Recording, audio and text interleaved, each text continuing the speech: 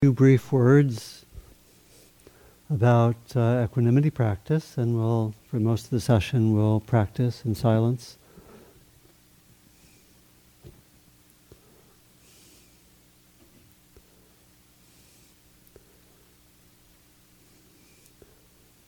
As a Brahma Vihara practice, equanimity practice seems a little different than the other three. It brings in the wisdom aspect, and sometimes the equanimity phrases may not fully let one access the heart quality of equanimity. And so for some people, there needs to be an adjustment, maybe an addition of a word or two that brings in the quality of the kindness or the caring. So for example, the main phrase that I use, no matter what I wish for, things are as they are. How do we have that be a phrase which is also not separated from caring? So some people may want to say, no matter what I wish for, things are as they are, and I care. I might want to add 3 words like that. A lot of people find that helpful for avoiding that near enemy or near opposite of equanimity, which is indifference, or one of the other closely related near enemies or near opposites, some of which I mentioned in the talk, like resignation or complacency and so forth. And so we'll just have to see how that practice is for oneself. You know, for me, the genius of the Brahma Vihara is in 2 aspects. One of them is in their interrelationship. So that, as we've seen over these weeks, the mature forms of each of them include the others. That, in other words, mature equanimity has the qualities of kindness and compassion and joy, sort of interpenetrating. And that's why it can be so beautiful to practice them in proximity, because they can infuse each other. I like to practice, and I'll start, when we do equanimity practice, to start with a period of metta or whatever of the other Brahma Viharas seems to be most alive for you right now. And that sense of practicing in proximity can help with that way that they interpenetrate and inform each other. You know, and then the other aspect of the teaching that I think is really, again, is quite beautiful and subtle, is the teaching of the near enemies or near opposites, that we should expect to notice ways that we think we have the quality, but there's maybe a distortion. And again, the fact of there being a distortion doesn't mean that the quality of equanimity or compassion is absent. It just means it's distorted. It's important, you know, because we can think, oh, I don't have any of this because there's the near enemy. But the near enemy or the near opposite or the near miss can often be connected with some degree of the genuine quality. So I think that's important, you know, particularly both here in our practice, especially in bringing these qualities out into daily life. You know, we may be in the helping professions and, you know, be working with equanimity and compassion and, find that, well, okay, my compassion has a certain degree of aversion because it's too much at times, right? And we just notice that, and we try to be skillful with what we noticed. And that can be happening here or, at home with these practices. So these 2 aspects are, to me, they're really guides to keep on developing more maturity in these qualities and going more deeply into them. Okay, so that being said, with our equanimity practice, again, hopefully by now we have phrases which work for you. And we can, again, if there's an adjustment like the one I suggested, sometimes adding some few words that bring in the quality of care or kindness if you feel there's a tendency for the equanimity to be a little bit cold or close to that indifferent quality, or having that at times.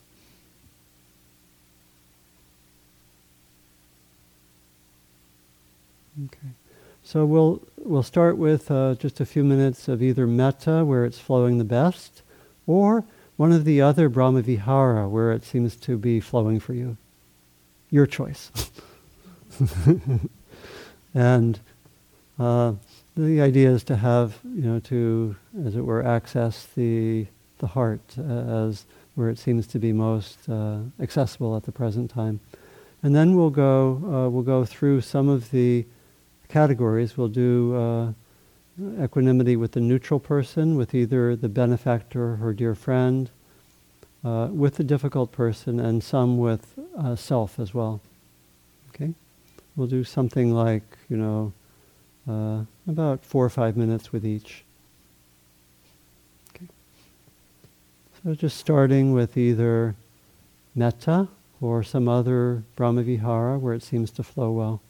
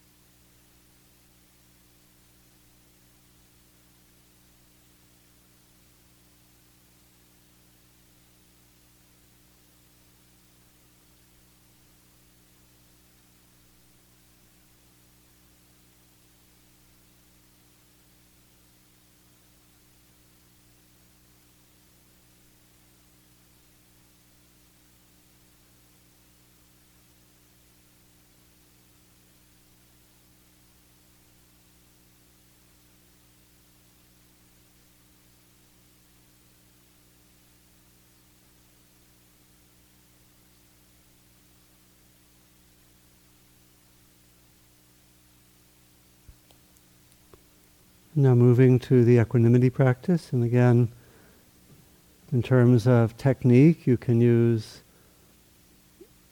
a similar technique that you use with the other Brahma Vihara. If you've been, for example, visualizing the being,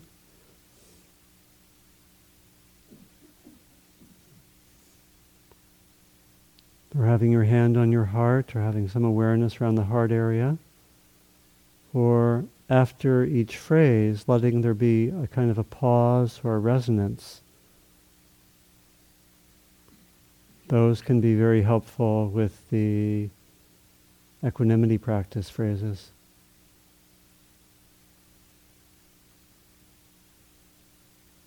So really saying the phrase or phrases and letting there be a pause for, could be 2-3 seconds or so, not very long.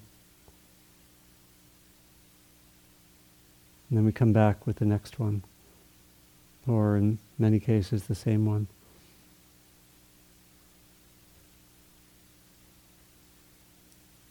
So starting with the equanimity practice in relation to the neutral one. And again, this could mean that you have the person in mind when you say the phrase. So if I say, no matter what I wish for, things are as they are, I'm bringing my phrase in relationship to the person, no matter what I wish for you or for this person. So starting with the neutral person with our equanimity practice.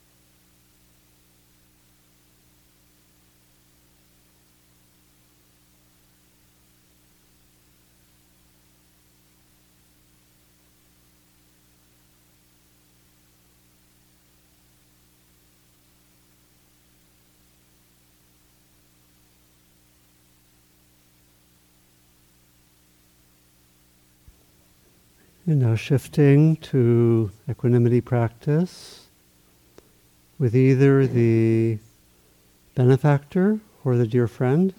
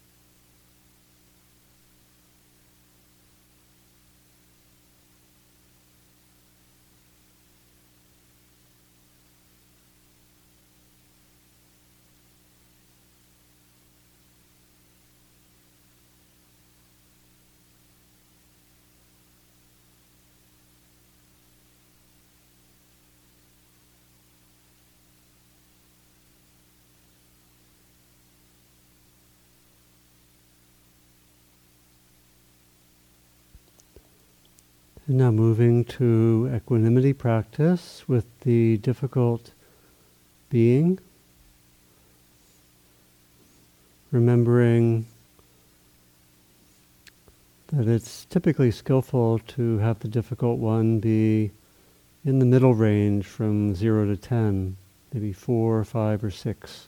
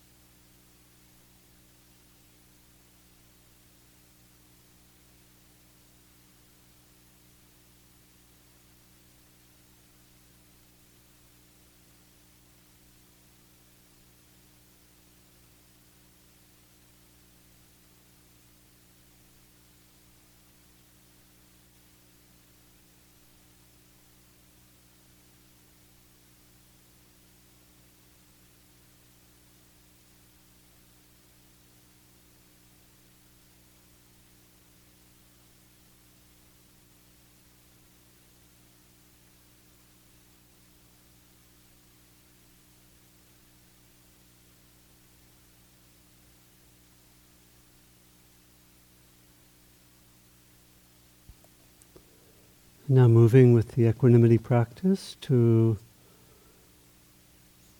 practice in relation to oneself.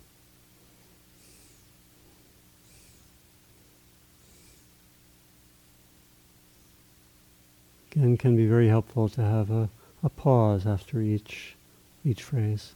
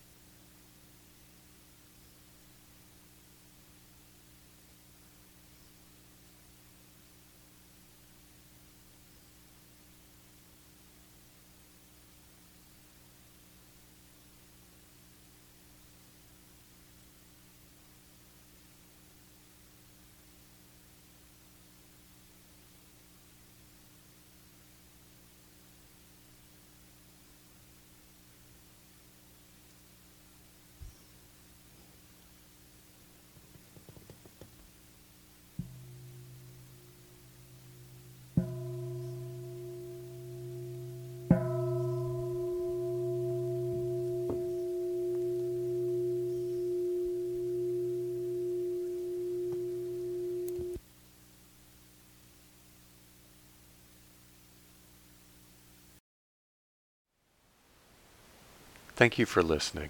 To learn how you can support the teachers and Dharma Seed, please visit dharmaseed.org/donate.